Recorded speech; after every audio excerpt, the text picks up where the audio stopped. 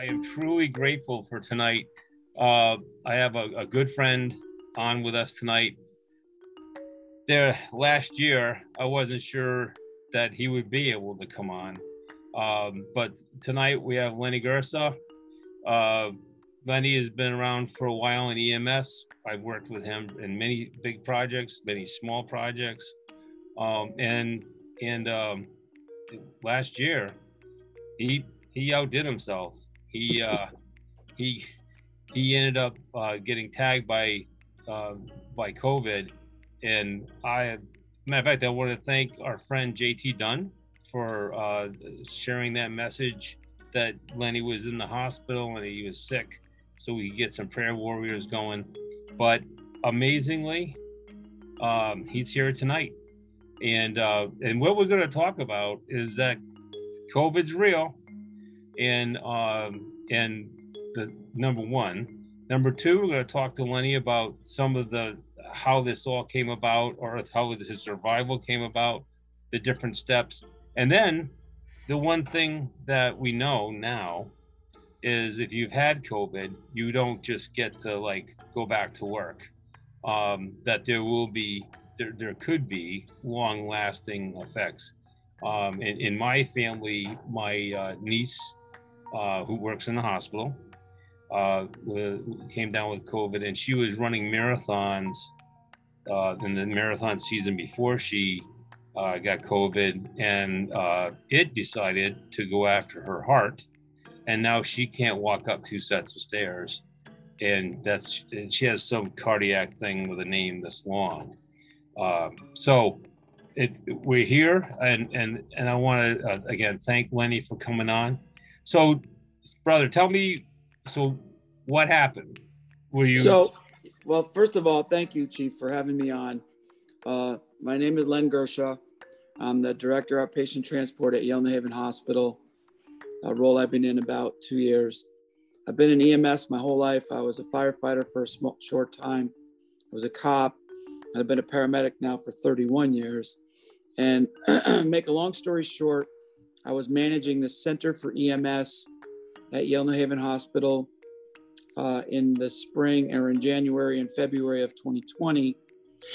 And Chief, I'll apologize. One of my long COVID symptoms is that I have quite a cough because of some tracheal damage, but we'll get to that later. And so in March, when COVID was coming across the country, the leaders of the hospital thought that it was important for ACLS instructors, and we had many on our team, get over to the hospital, assist the nurses on the cardiac arrest response team, and teach them how to use the thumper device. And so in the third week of March of 2020, I spent a week with my cardiac arrest colleagues in the ICU, on the floors, in the ED, working with them, because as in most hospitals, there's a large cardiac arrest response team, nurses, doctors, residents, PAs. And in the pre-hospital arena, Nick, we take for granted, fire and EMS, we run a code with 3 people. Not true in the hospital. They run a code with like 12 people. So they wanted to minimize the exposure. So you know me, I step up for everything. I said, yep, I'll go over to the ED, I'll work with them. Sometime during that third week of March, I was exposed, I believe, to COVID.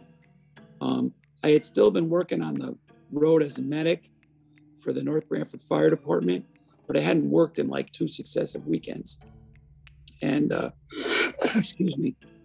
And so I was sitting in a meeting I'll never forget, and I started to perspire. And the colleague said to me, "Are you okay?" And I said, "Yeah." I said, "I'm really not feeling all that great," but finished the day, and things were changing. We had changed the format of classes for our EMT and paramedic students. They'd gone online. And so I was going to work to kind of I love work, so kind of keep the ball rolling. So anyway, March the 28th, I'll never forget. My wife said to me, "Come on, we're going to go to Yale Guilford because that cough sounds terrible." And I went to Yale Guilford, and I saw one of my colleagues, Dr. Tom Yang, who I'd worked with. And he said to me, "Oh, young man, you got pneumonia, and we think you have COVID." And I said, "COVID?" COVID's like 3 weeks old. How could I have COVID?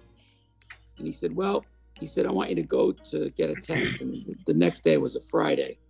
So I went to the inaugural testing at St. Raphael's campus in New Haven for COVID and got tested. And the next day they called my wife and said, your husband has COVID. And I said, okay. They said, stay home and stay away from everybody. And so I called my boss and okay. So fast forward about 3 days, and I don't remember any of that weekend. It was April 1st at 2:00 in the morning. And I'd been sleeping on the lounge chair in my living room because I just couldn't get comfortable like a pulmonary edema patient. Yep. And my wife came out of the bedroom and she said to me, come on, we're going to the hospital. And you know me, Nick, I'm not too stubborn or thick-headed like most first responders. I said, you're not calling 911. And so I said, drive me to the ambulance. And the ambulance bay is in the next town over. I live in Wallingford. We went over to North Branford. I knocked on the window and I scared the crap out of the crew. And the bay door opened. And I said to the EMT, I said, take me to the hospital. And I climbed in the back of the truck and I laid down on the stretcher.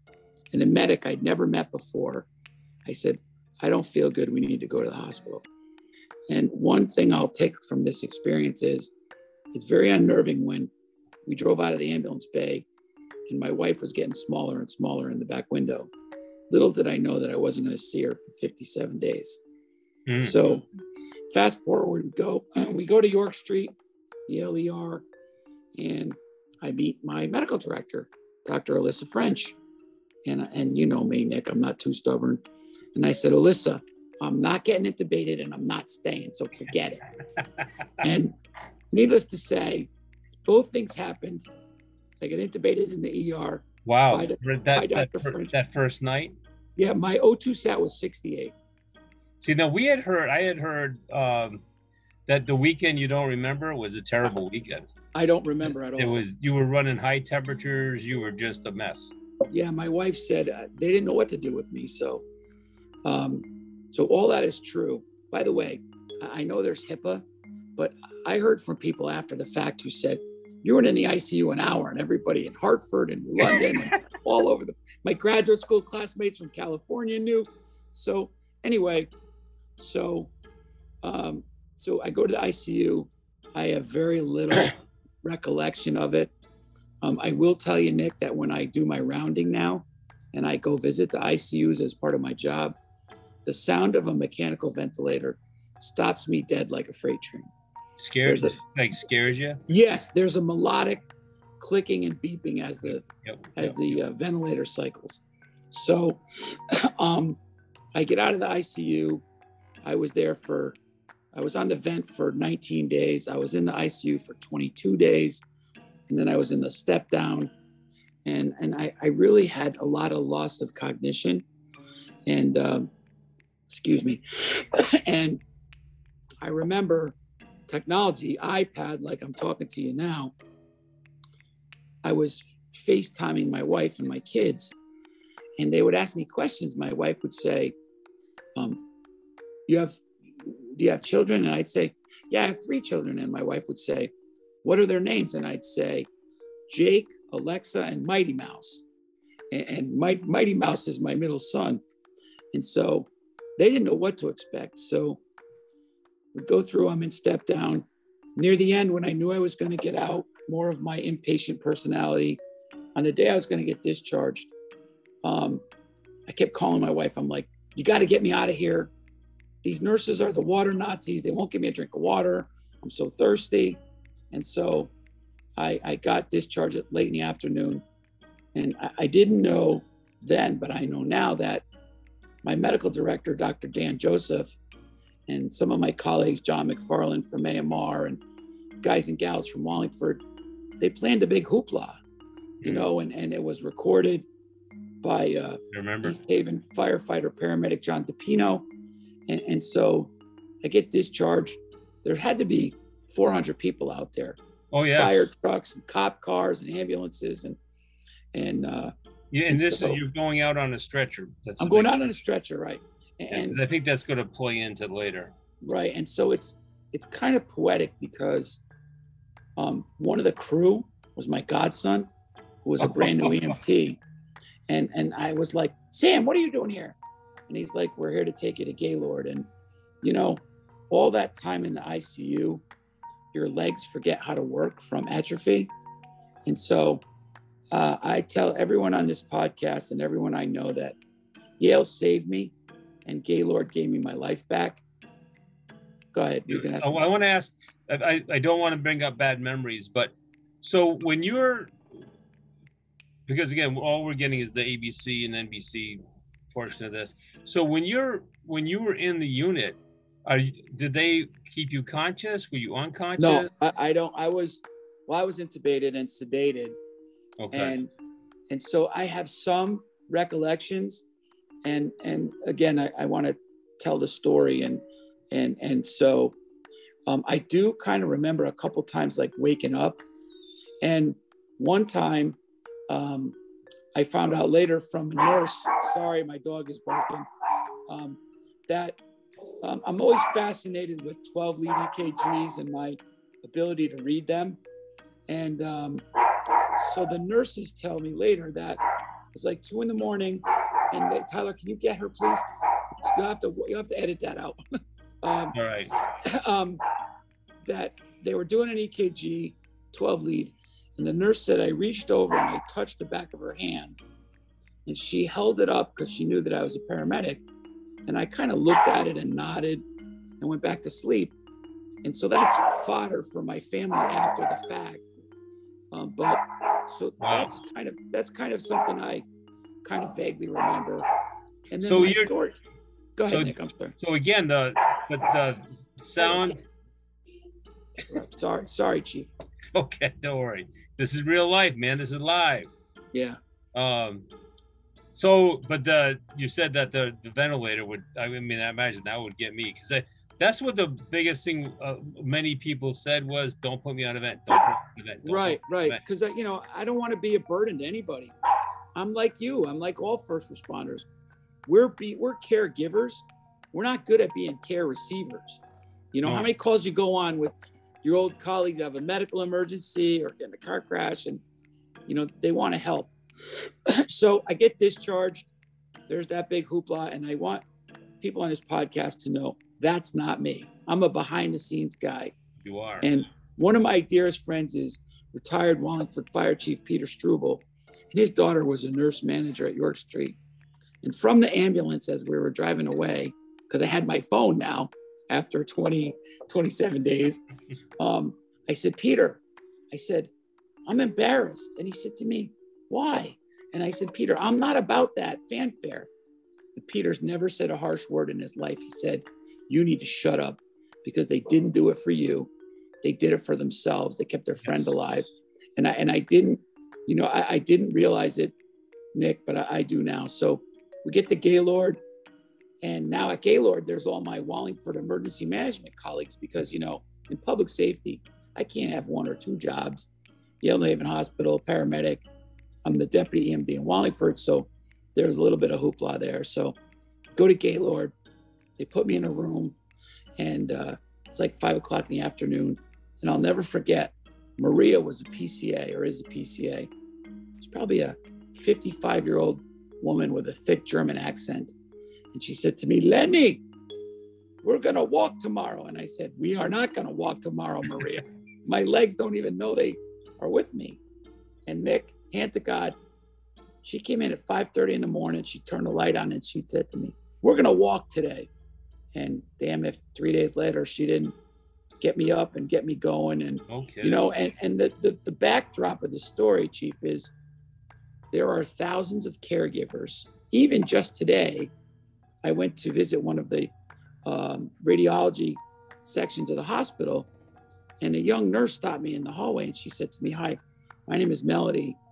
You don't remember me, but I take care of you in the ICU. And I tell her what I tell everyone. Oh my God, thank you. Thank you for saving my life. And I said, okay, do I need to cut your grass or wash your car or what? Because I feel like there's a million people that I need to pay back. And so we had a nice little laugh. And so I go to Gaylord, I get better. Some of my DMAT people came to see me on the release. I go home for, I don't know, 3 months, made a couple of trips back and forth to Yale Guilford in the back of Wallingford's ambulance till my medications were squared away. When I left the hospital, the attending said to me, "Don't come back here." And I said, "Doc, what do you mean?" He said to me, "You got the COVID bonus plan." So I'm like, "Listen, I don't ever want to come back here, but I have to work here." So anyway, get better at Gaylord. I never realized what an impact I had on literally thousands of people, not only in EMS and fire and police in Connecticut, but around the country, people I've had interactions with. My wife got phone calls and texts and food and stuff. So I was forever thankful. And even now, not for what people did for me with the goodwill and the prayers, but for propping up my family. And so I get out of Gaylord and I get stir crazy now. I'm only home like 6 weeks. And I get cleared to go back to work kind of unofficially. And so my first day back was August of 2020. And I was introducing an ACLS class. We had about 25 nurses. And after the first break, I'm walking down the hall and this young nurse comes up to me and she starts to cry. And I said, "Oh my God, did I say something wrong? Is there dirt on my tie? I mean, what did I do wrong?" And she said to me, "My name is Allie, and I was your first ICU nurse." She said, "I can't believe that you're standing in front of me." And again, I'm going to say, "Oh my God, Allie, thank you very much.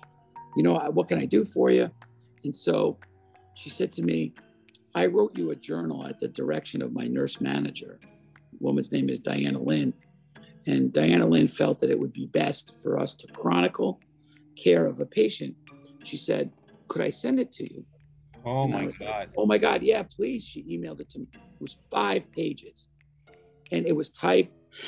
And it was everything from my first few nights and everything. And she said to me, "I know Carrie, who's my wife, and I know the kids." And she used to work a 12-hour shift, 11A to 11P. She said, "And at the end of my shift, every night we called your wife, we talked to your family." She said, "And on the 4th night, you were on the vent, you were on high vent settings." And she said, "And we didn't think you were going to make it." She said, "And so the attendant called your wife and they said, Mrs. Guercia, we have to make your husband a DNR and we have to split his vent." And my wife, who's a microbiologist, said, "A DNR? He's 53 years old. We have 3 children. You can't make him a DNR."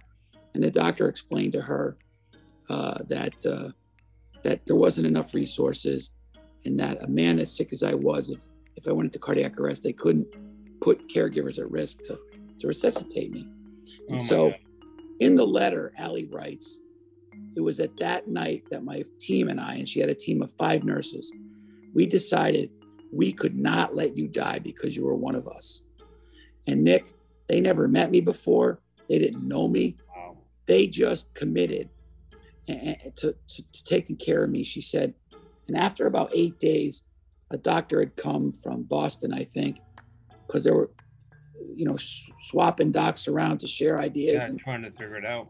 And they decided to prone me and put me on my stomach, for those of you that are not EMS folks. And she said, we think that saved your life and you progressively got better." And so, Lenny, explain what splitting event is. So that's important.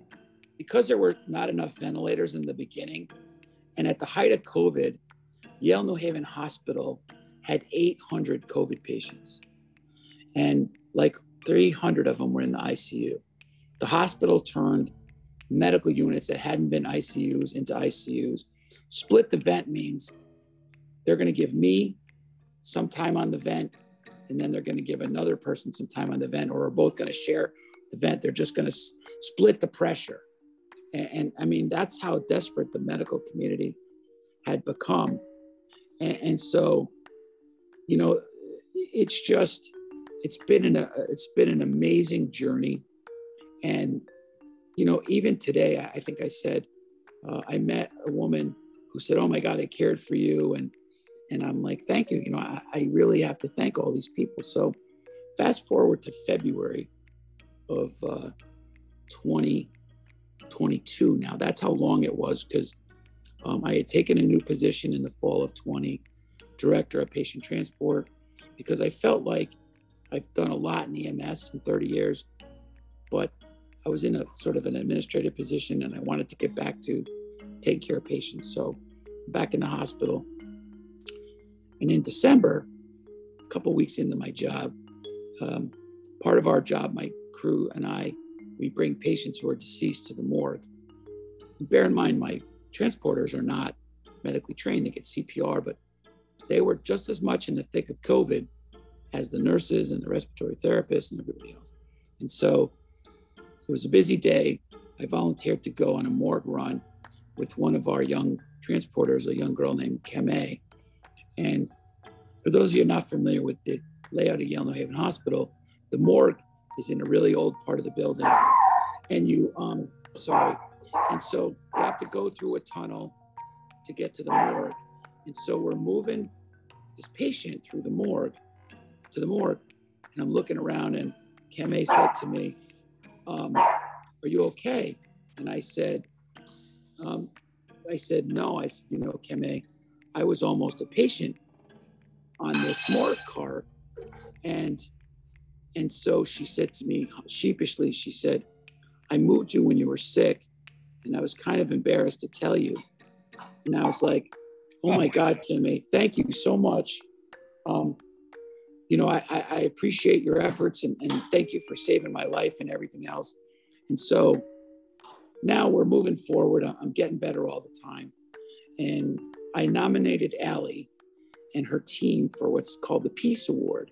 Yes. And so the Peace Award is healthcare providers being recognized by their colleagues for outstanding service. And literally anyone in any hospital, firehouse, EMS agency, police agency, local public health during COVID should get the Peace Award.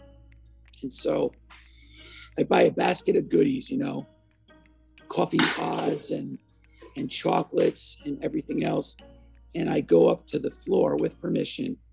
And I get there, Nick, and they're saying to me, thank you, thank you, thank you. And I'm like, thank you? What are you thanking me for? You guys kept me alive.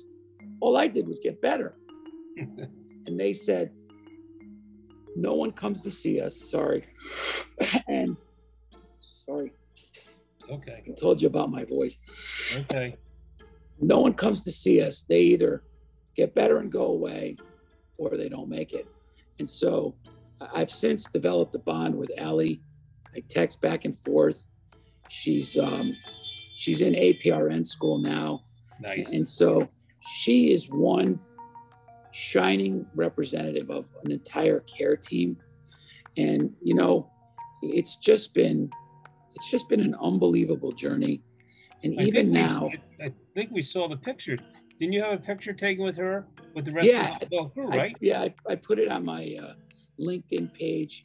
She got the Peace Award. And so I'm forever in the debt of Allie and literally thousands of people. And now, because of some long COVID lingering effects, I get an echocardiogram every 4 months. And I have some kidney issues, and my trachea is the worst bit of it. But, every day I get up and I feel the floor on my feet and I say, okay, I'm 1 millionth patient plus one. So shut up, Guercia, and get rolling. So that's called What's Next, right? Yeah. So, that's the story. And then when you saw me speak, it was at the Mohegan Sun a couple months ago. And for those of you that don't know me, I also spent 10 years as the state EMS director in Connecticut. So I really met a lot of people. I say I'm the jack of all trades and master of none. And so the introduction was made by Dr. Gary Campbell, the director of the trauma program at St. Francis Hospital. And I try to be a humble guy. And Gary got up on the podium and he said, I'm going to introduce this guy. He's like the grandfather of EMS in Connecticut. He said, and on the day that we heard at our trauma meeting, our trauma grand rounds, that Len Guercia was in the ICU with COVID, he said, the whole place stopped dead. And so, that's the kind of I don't, that's the kind of reception I get. I don't precipitate that. I want to be behind the scenes. I leave the out front to the media relations people. But there's Nick. There's like a million people that I need to thank, and so every day my job is to pay it forward. And I retell this story quite a bit to this venue and others. I learned a valuable lesson when I was a kid. My father was a volunteer firefighter for 25 years in our town. He was a captain of the department. And he taught my siblings and I, one lesson. He said, the only time you look down on somebody is when you're helping them up from the street. And Chief, I've lived every day of my life before COVID and now double down after COVID to stay true to his words. Well, I got to tell you, the reason, because we had to, I'm telling you, when JT posted that, it blew up. Yeah. It blew up. It was huge. It was humongous. And I'm telling you, a lot of people hit their knees that night. But part of, when you know this from, again, being around and being involved in bigger projects, there's probably, back in the day when I was completely out of control, there was probably 6 people that I talked to, or that I was a group of, and whenever something was going on, I talked to one of those 6 people. You were one of those 6 people. I mean, because whether it was top off or trying to get someone, they're getting their R1 up, or the paramedics are starting up, or whatever it may be, that was your hub. That was your niche, right? And I remember even when we got into some of the radiation stuff, I can't remember the director of public health at the time. It was Dr. Galvin. Right? So there's all this stuff that we're dealing with and doing when we got the DMAC going. Oh my God. Yeah. And then, I mean, we were sharing, and I happened to be involved at USAR at the time, so we're in the same space. And again, we're sharing resources. Hey, we're going here. We've got this. We've got that. When they built the castle in Balltown, and we needed a place to be a command post, I called you, and I said, "Listen, can I borrow the trailer and maybe one of the 60-foot tents just for a week?" Yeah. And you took me down that crazy 2-lane road with that huge trailer. Right. But then and that's not, I mean, and we heated it. I mean, you guys provided all that. We started teaching all kinds of people how to put those tents up. Yep. Because again, your thought process is we're one big team. We may not be wearing the same clothes, but when the truck rolls over or we have a plane crash, we're all going to be standing around in a circle. So we need to know each other, and we need to get it going. So you've done your dad proud. That's one of the things, Chief, that I'm frustrated about my career in the last 30 years, is that I understand everybody has an ego. I have great respect for firefighters. My brother's been a truckie in New Haven for 20 years. I was a patrolman as well as a paramedic. But at the end of the day, there's so few of us as a collective team. We need to leave our egos in our offices. I've come toe to toe with EMS chiefs and fire chiefs and state troopers. And I say, wait a minute, we're all in this together. And 9/11 came, and I remember we all walked a little taller and with a little more pride, and people would say hi to us, and then that waned. And then, COVID came, and nurses and first responders were the top of the heap. And now fast forward 2.5 years, and the healthcare system is so stressed out. It's a difficult thing. So again, I want to reinforce for the viewers, I'm not anybody special. I was just a guy that got sick, and my mission is, if something that I can do now helps with research, or keeping others from getting sick, or just getting the message out, that's why God spared me, I think, Nick. And and obviously to take care of my my three children. He looked down and he saw there's one of the good ones. We had to make sure we don't bring him up that he's not. Well, I don't know about that, Chief, but I think somebody might have had the shroud over me. But you know, I got to tell you, I more than one person said to me, and I won't say who they are. I don't want to embarrass them. They said they're gonna. I said, did you hear that Lenny is down at Yale on event?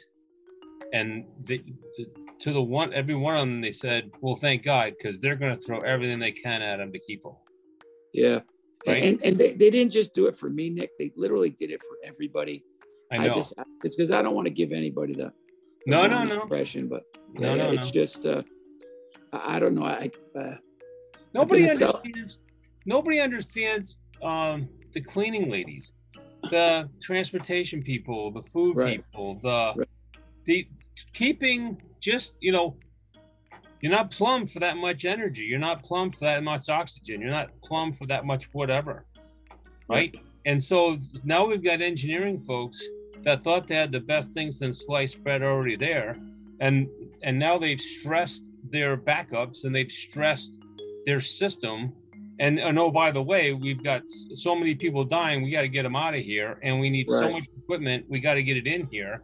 And I mean, just think about the logistics of everything that happened, you know, and even like Mass General blew through something they've had for decades, and they blew through it like in a month, and it was gone. It was like a huge warehouse, and it was gone. So in our former roles, Chief, you know that we lived past 9/11 and smallpox attacks and mobile hospital, and we made mass distribution plans for pharmaceuticals and masks and everything, and so for the pox, for smallpox. And then I haven't heard anybody say anything about pox until monkeypox. And so, you know, we made a lot of plans, and I think we forgot them. But I also think that, you know, like when the chips were down, and I got to give a plug for the EMTs and the paramedics, our state finally woke up and said, hey, we have this cadre of trained people that can give injections. That's right. Let's backstop the local health and the hospitals, and let's start letting paramedics give injections. Nobody lost their job. Nobody's knickers got in a knot. And we used that resource. And, you know, I think of now Deputy Chief Bollier in Manchester, who he and I have been on the Mobile Integrated Health Committee, Community Paramedicine, since it started. And Josh has been beating that drum for 7 years. And finally, somebody said, hey, let's get the paramedics to help. You know, those are the kind of things that, and I don't mean to stray off topic, but. No, you're not. That's how this works. Yeah, this is. But along that same time, I'm like losing my mind. And I'm going, I said, I don't mean to be disrespectful to public health, but FEMA hands out stuff every day. They even have trucks, right? Yeah. And then the second thing is, how are we going to do this? I said, we did all these big drills for smallpox. The school is still there. The cafeteria is still there. The lanes are even still probably painted. Matter of fact, we even probably bought all those cones, and we could do this. Let's go. Why do we need to go inside of a building? We did this. We practiced it. We even gave fake injections. Let's go. The system's already there. You just got to get the right people to talk to the right people. And it was like giving away M&Ms for the anthrax drills, right? That's right. All those little plastic. I'm sorry, anthrax. Thank you. That's what I was trying to come up with. We did all this. What are we waiting for? But I will tell you something that you would get a kick out of. So I got hired by Hartford Healthcare for just as the mega clinics were opening up. So I spent the first, I don't know how many weeks at Foxwoods doing the mega clinic, right? We were banging out like 890, 900 people a day. Mm-hmm. We were humping. So we're going, but back then it was so new, and we were waiting for the the injections, that I had people come up, hug me, and crying, and I'm like, no, you can't hug me. Right. I appreciate that, now, and then of course at the end here, a couple of months ago, when all the deadlines were coming up for having your vaccines, your vaccinations, maybe not the same atmosphere, but we just said, listen, we're here to do a service. We're here to help you get through what you got to get through and do what you got to do, and Right. let's go. You know, Right. we were doing consoling. So we were consoling in the beginning that it's going to be okay, and we're consoling in the end going, it's going to be okay. And Chief, back to Top Off, that was an opportunity, and Top Off happened all over the country, for military and civilian resources to come together.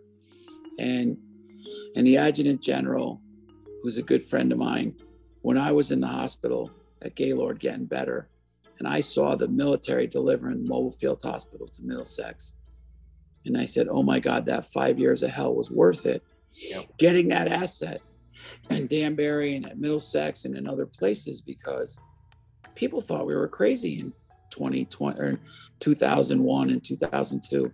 You want to spend $10 million to buy a hospital that we're never going to use. Well, it used it. We had a fight somewhere, and because I wanted, and again, you helped us out several times with different projects, and we just wanted one of the big sausages on the pier, on State Pier in New London. We did that, but then, yeah. And then we anyway, also we had this battle the because the locals thought we were bringing the DMAT team in. Right. And I go, no, we're just borrowing their stuff. They'll lend it to you. Yeah, they'll lend it to you. You know, you'd be nice to them and you ask them nicely, and you can do that. You know, and then when we did the RadCon drill, we used again that same stuff. The biggest one, without a doubt, though, was the I-95 truck crash. Yeah.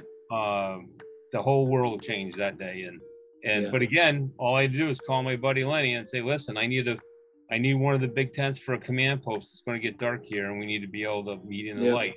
And you know, I didn't mean to interrupt you, Chief, but having a boss like Dr. Bob Galvin, a retired Army 2-star, who was a doctor, and when he was 74, he was bored, so he got his MBA. Having an operationally minded guy like that made all the difference in the world. The mobile field hospital equipment was like 40 trailers of air conditioners and equipment. And one day there was a nursing home fire in West Haven, and they had no air conditioning in August. And so he said to me, do you think we could go cool the place down somewhat? And absolutely. So we brought me, my medical director, and 3 nurses, drove 3 trucks and air conditioning units to West Haven, set it up, and kept the place relatively cool. The other big deployment in Eastern Connecticut was when there was a fire outside the L&M. They had that fire in the electrical vault that fried everything, and we ran the AC for like 48 hours into the ED. We couldn't cool the whole building. So, you know, the stuff didn't belong to me. It didn't belong to the Department of Public Health. It belonged to the people of the state of Connecticut. And I tell you a story, Nick, that's not related to COVID, but when we were doling out the H1N1 vaccine, and we were in a meeting down in the New London area, and the commander of the sub base, Groton, was in the meeting. And so I stood up and said, with the authority of my commissioner, we want to give some vaccine to the sailors at the sub base. And some of my local colleagues said, we don't know why you want to do that. I said, because those sailors are not prisoners. They come off the base to go get pizza. They live in Lyme, they live in Haddam, they live all over the place. And the commander of the sub base, I don't remember what his rank was, said to me, you think kind of globally. I'm like, sir, I don't know anything about running a nuclear submarine out of the base into the ocean. If those seamen can't do their jobs, we're kind of all in trouble. And so I said to him, you know, the only thing that separates me from you is a steel fence, and you wear a uniform and I wear a tie. And that's kind of not just my demeanor, yours, Chief, and many of your colleagues. And we pick a lot of their people for. Right. And so that's kind of the sentiment from COVID. We've gone kind of a little bit off the topic, but that's why I've done it all these years. You know, you want to be able to call someone Nick says, I got a bad crash. I need shelter for my people.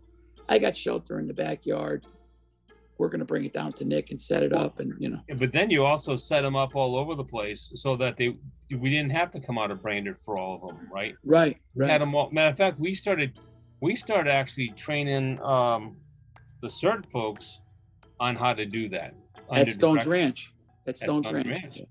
Yeah. We did. We had all these classes. We said, listen, if we need it could be anything. It could be, like I said, a convalescent home where we need to bring people inside or whatever it is. And again, these guys just wanted to do anything. They just wanted to help out and do that. And even then with CERT volunteers doing great stuff. No, absolutely. Stuff. And you know what? That I was involved with that. And then my friend, myself and Jeff Williams were doing it for a while. We had some good stuff especially when Jeff came on full time. We did some great stuff. Hey, he just started his own little company, by the way. And but again, those folks, we did all kinds of things together, and those folks, they just want to help. They just now, amazingly, a lot of those went over to Sue at the Red Cross, and they help over there, and they help here, and they help everywhere. So if this is too personal, then tell me that. Let's talk about something else. But so is your throat from being on the vent, or is that just from something else? No, my throat is from scar tissue from being intubated for so long. Okay. There's studies now, and I'm going to probably misquote them, but you're only supposed to be intubated for like 12 days. But I didn't even think it was that long. Nobody knew that before they're supposed to trach you. But don't forget, that's what they used to do. This was so new that they didn't know. And so my trachea, the diameter of my trachea is 1/3 the size it's supposed to be.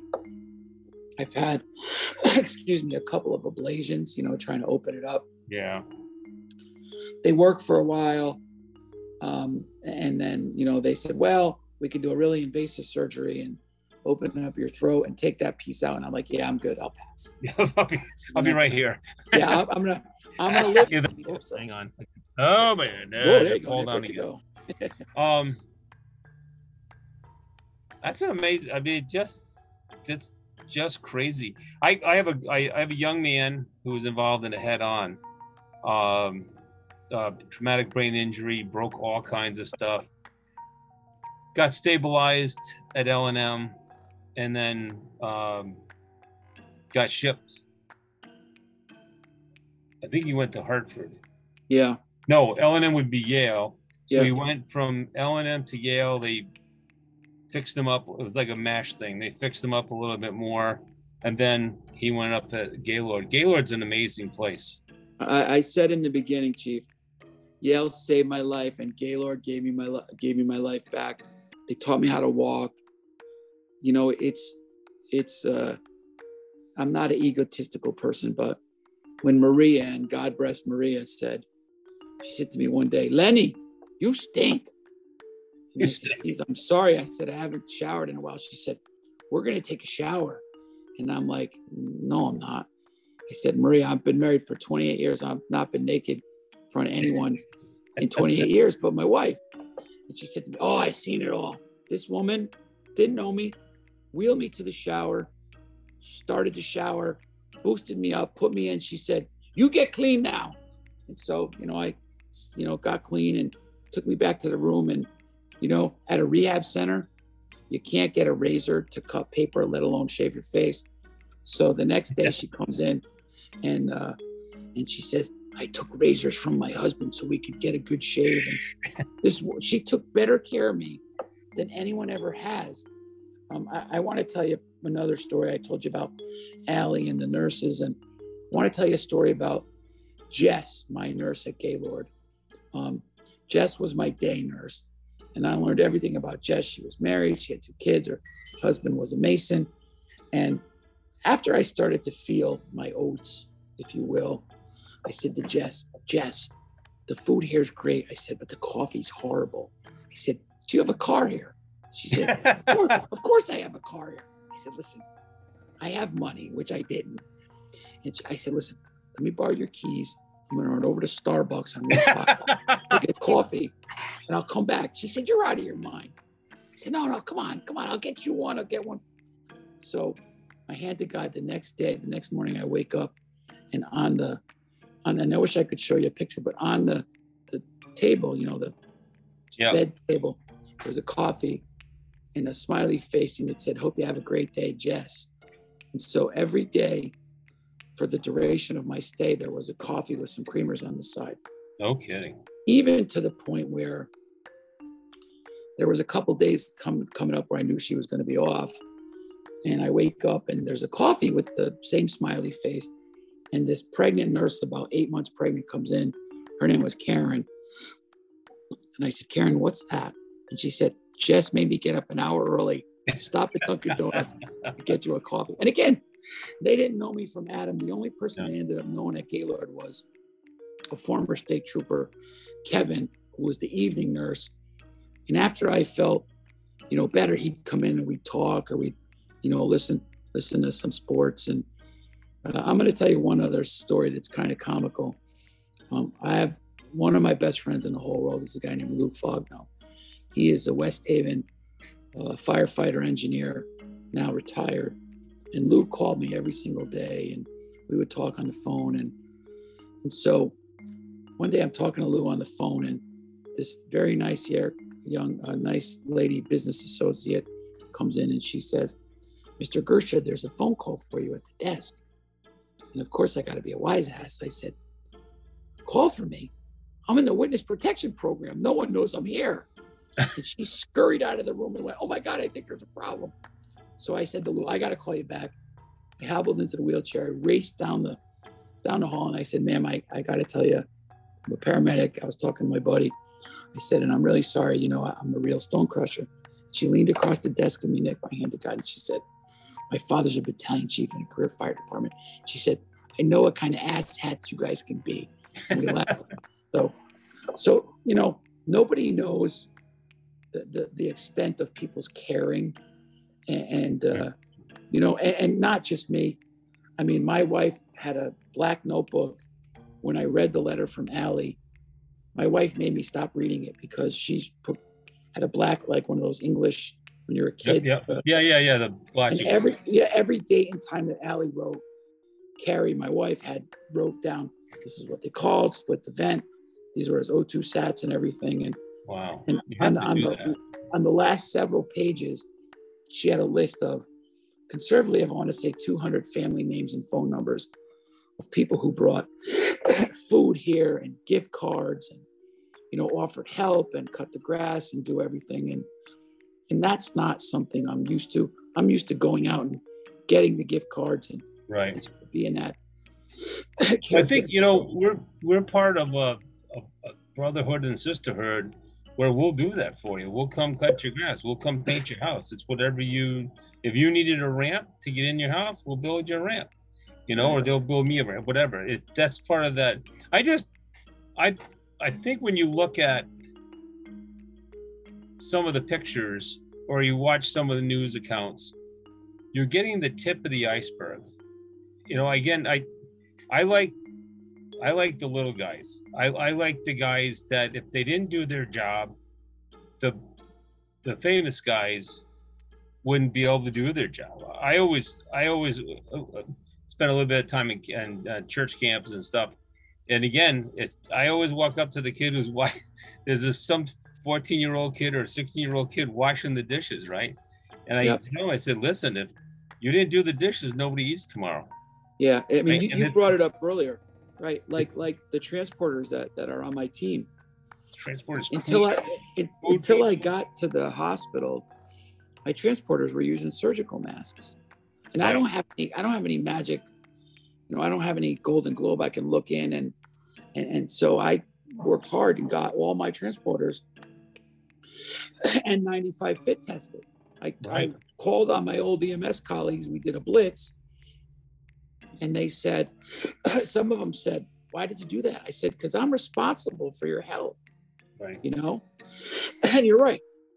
EVS, parking, all the facilities engineers, who spent hours swapping out filters and keeping the water going. when you put all that protective clothing on, even though the the HEPA's, they had the good ones that blew over your face, but even with that, you're wearing multiple layers, and you're Right. and you're not standing still. You're Yeah. not sitting down tight. You're moving. The AC's got to be on. The environment is very, very important. Right. I equate it to firefighters in level A hazmat. Right. We're out there on a 90-degree day trying to stop a tanker from leaking, and they come out of the suits, and the bottom of their boots have 3 inches of perspiration in it. And you could back me up as a career fire chief, and I'm thinking, oh my God, they lost like 20 pounds doing that. And that was the other thing that we saw. We just saw a lot of people. That's a hell of a way to go on a diet, but we saw a lot of people that lost tremendous because they weren't able to eat. Right. So obviously, if you're not, you're getting your food another way. If you're on the vent, but even like the employees, they're not getting. I mean, it's like rock and roll. Right. Try to get some sleep. We're coming back tomorrow, and then again, all the acne is breaking out, and it's many of the staff, and I think this happened all around the country. Many of my transporters didn't leave for days. Right. They knew we needed help.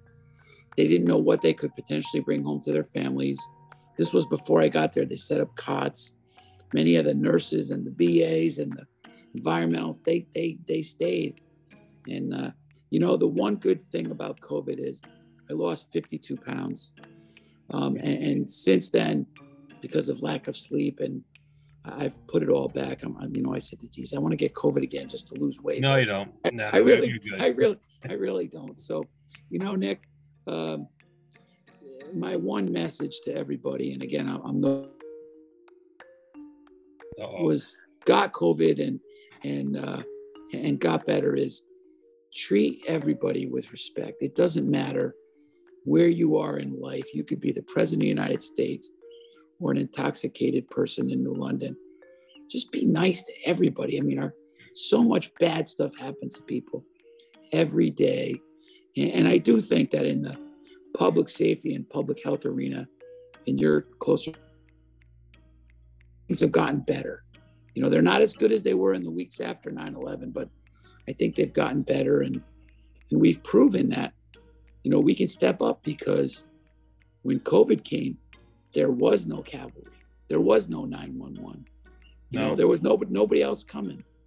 So it's just amazing and again, everybody is like, what do you need? And why do I have to do that? And all this stuff. Like, listen, you can believe it's real, believe it's not real, believe whatever you want. But I said, but when you see people that are really sick, and they're really sick, it'll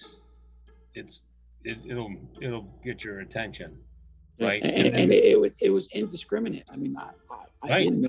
It's not like you saw a cloud of methyl ethyl green shit coming out of a tanker and you knew to stay away from it. I don't know where I got it or when I know I got it in the hospital, but who the patient was, or so, even like the N95s, I was get very upset in the beginning because doctors were giving all their seniors N95s. Good idea. They just didn't tell them how to wear them. They said, "Oh, here's a mask. Take a mask. Take a mask." Right. So now I got guys walking around like this. I got guys walking around like this. And nobody had two straps on. Yeah. It was just like, what I do is, if I'm doing a house call, I'm wearing an N95. If we're doing like if someone's required to have a mask on, depending on where it is. If I was in the hospital, I'd wear an N95. Yeah. But if it was, a theater or something else, I was wearing a surgical mask. But again, through my job, I'm fit tested because we use APRs and all that stuff, like part of the deal. So I'm fit tested as well, and vaccinated and boosted, and the one thing I regret is that I can't be a medic again. Nothing's prohibiting me, but my cognizance is not all there, and I don't ever want to be in a position where someone needs me and I can't remember a protocol. But I have started to ride third as an EMT. I was going to say, I thought you were riding third to help out. Yeah, and I'm trying to help them with a little QA, and My daughter's going to go to college for nursing in the fall, and Nice. I have a free. Yeah, you picked. Where's she going? She's going to University of Miami. That's right. That's right. I remember son that. was in the pre-med program at Louisiana State. My older son works in industry. So you are going to be working for a while. Yeah, till I'm 80. I've been practicing the welcome to Walmart. The summer seeds are in. What would you like to grow in your garden? But I'll tell you a funny story. There was a guy from New York City who retired from New York, came up to the submarine base, Chief Curley. Oh, was he funny? He was a sharp dude. And but when he got all done at the base, he went to Ames. Yeah. Before there was a Walmart. He went to Ames, and he was that guy. He was that guy out front. He was great. He was great at it, because he's just a friendly guy. And that's what you need out there. You don't need somebody, barking rules at you. Well, Chief, I gotta say I'm honored to you and your colleague Jamie. I'm sorry about the dog was barking. It's all right. But you said to give you the high sign. I'm starting to run out of gas. When I start to really sound like Darth Vader, you know that it's time for me to give my voice a rest. Well, listen, I'm really honored to be part of this, and hopefully somebody that hears this or takes a few minutes to watch it knows that COVID didn't care who you were, didn't care what your zip code was or how much money you made. Chiefs and Indians and everywhere in between got sick, and 1 million plus people died. And it gives some hope to those with family who are sick and are sick, that there is an opportunity, there is a possibility that it's going to be okay. Yeah, I can't imagine communicating with my wife and my kids over an iPad. Yep. No. And when things are dire. To protect the team, obviously no one went in the hospital other than patients, and no one went into Gaylord, and they did window visits. Yeah. After you got strong enough and you could walk, your family could come to the main entrance in 10-minute intervals and stand outside the window. Oh, wow. You could talk to them through the window, and nothing more powerful than to put my hand to the glass and feel my wife's hand against the glass. I probably couldn't feel the heat of her hand through the glass, and to see my kids, and oh yeah, that's like a scene from Star Trek. Something, and it's just, you can never underestimate that human touch, and just be nice to everyone. And one little part of my Gaylord story before you go is I have a good friend from Little League, and his name is Tony Terzi, and people in New England will know Tony Terzi is an anchor at Fox News affiliate. Yeah. And one day the Gaylord staff came in and said, "Do you want to do an interview for the 6 o'clock news?" And I went, "No." And they said, "Well, they're bringing a 60-foot American flag here to honor the healthcare workers, and they'd like you to go out and talk. And it's a guy named Tony Terzi." And I went, "Oh my God, I'd do anything for Tony. We're Little League coaches."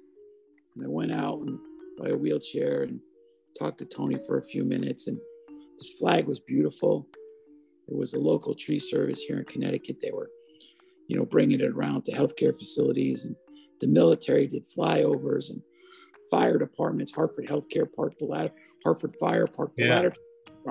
And so there was no Hatfields and McCoys, whether you were at, UCLA Medical Center or Hartford or Yale or L&M or Bacchus or Rockville. We were all in this together, and we still continue to be. COVID's still here. And we share information, we share technology, we share thoughts, we share, what are you doing about this? What are you doing about that? Who's doing this? The prone thing, that a good friend of ours who got a pneumonia after doing 4 days of pump jobs when hurricane, they tried, unfortunately, the prone thing didn't work for him. That was the first time I'd ever seen that. And that became a standard, right? That they were doing that to everybody, right? Just change. It's all about gravity. Right.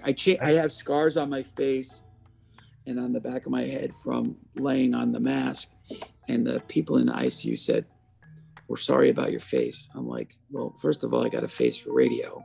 He said, and second of all, what do you mean you're sorry? You saved my life. So things that I think people globally thought were important, Chief, are not really important. You know, your family, the protection of your family, the safety of your family, in a chief's role, the safety of your responders, that's the most important part of it. Exactly. Absolutely. You know, you can do a lot of that. You know, I got nurses working 14-hour shifts and pappers and transporters working 12-hour shifts. Because some moron basketball player gets stopped for speeding at 200 miles an hour, a guy who makes $100 million a year, I could care less. No, listen. Give a nurse that money. Give a PCA that money. Some of the stuff, and we have this my daughter's 11, and we have this conversation about who's important and what's important and stuff. And again, some of the stuff we worry about, I don't have time for that. I don't Twitter. I don't do a lot of those things. I worry about more fundamental things. That's just how I roll. You know what I mean? Truck drivers and people work at truck stops and oil refineries and just keeping everything moving. Just, you know, we're seeing that now. We're trying to get something repaired, and we're literally searching all over the world to try to find these parts. It's just so. Like I said, it's been an honor to be invited, and hopefully this doesn't end up on the cutting room floor. No, it will not. No, I can guarantee that. I kind of gave you all what you wanted, and hopefully your editors will cut out the dog barking and me murdering the 22. Now we go with the flow. When we were in Indianapolis, the ambulances and their engines kept going by, so it's just what it is. It's real life. It's real life, and thank you so much for Thank you so much for sharing your story. And it's really incredible and impactful. And if I can just say for myself, somebody who has, she just turned 3 today. I have two young ones who just got the ability to be vaccinated. We've taken in the last 3 years very seriously, and definitely don't take it for granted, all the hard work that everybody did in the hospital. And I appreciate you shining some light on all of their efforts too with your story. I think it's incredible. It's my honor to be able to retell it, and you hit the nail on the head, and you're a responsible parent. You want to do the right thing and put politics and 6 o'clock news aside. Our health is the most important thing for us. And because if you don't have health, you don't have nothing. That's true. I know a lot of folks, you know, that again, they're once they lost their health, I mean, their life just spirals, and it's just trying to survive the next day. All right, but I'm going to take a couple of minutes for some shameless plugs. But so thank you, Lenny, for coming on and sharing your story. I told you it was going to be good. It's a amazing story, and I hope so. Thanks, Chief. Let me do just a couple of things here. So coming up in September, on September 21st, we have Dennis O'Neill. He was the assistant fire administrator for the United States. He ran the National Fire Academy in the U.S. Fire Administration for many years. We also have Rick Lasky, like Pride. Of course, now I can't read my writing, and I should know that. Anyway, Rick Lasky from Texas is going to be with us. We also have Frank Viscoso, the Pride and Ownership. I'm sorry, Pride and Ownership was Rick Lasky. See, you got me all going here. Step Up and Lead. We also have Chief John Norman's going to be on, and also Captain Mike Dugan. So we have a lot of good people coming on. Remember, for those that are around this weekend at the DCU Center in Worcester, we have the New England Fire Chiefs. We're going to be in booth 308. So please stop by and see us. And as always, I should mention that we are truly an international company now. My boss has always called our office World Headquarters, but as of last Friday, one of our guys landed in Japan. He's going to be doing 3 naval stations in Japan, doing aerial inspections and testing. And then he'll be going and flying to Guam, where he'll be doing some more there. And then they've actually asked him to teach a class for the mechanics out there as to the best way to take care of their apparatus. And he's one of our EVTs, emergency vehicle techs. So he's going to be doing that. So that's pretty exciting. And again, thank you everybody for continuing to watch. And Lenny, thank you so much. Chief, it was my pleasure. Really appreciate it.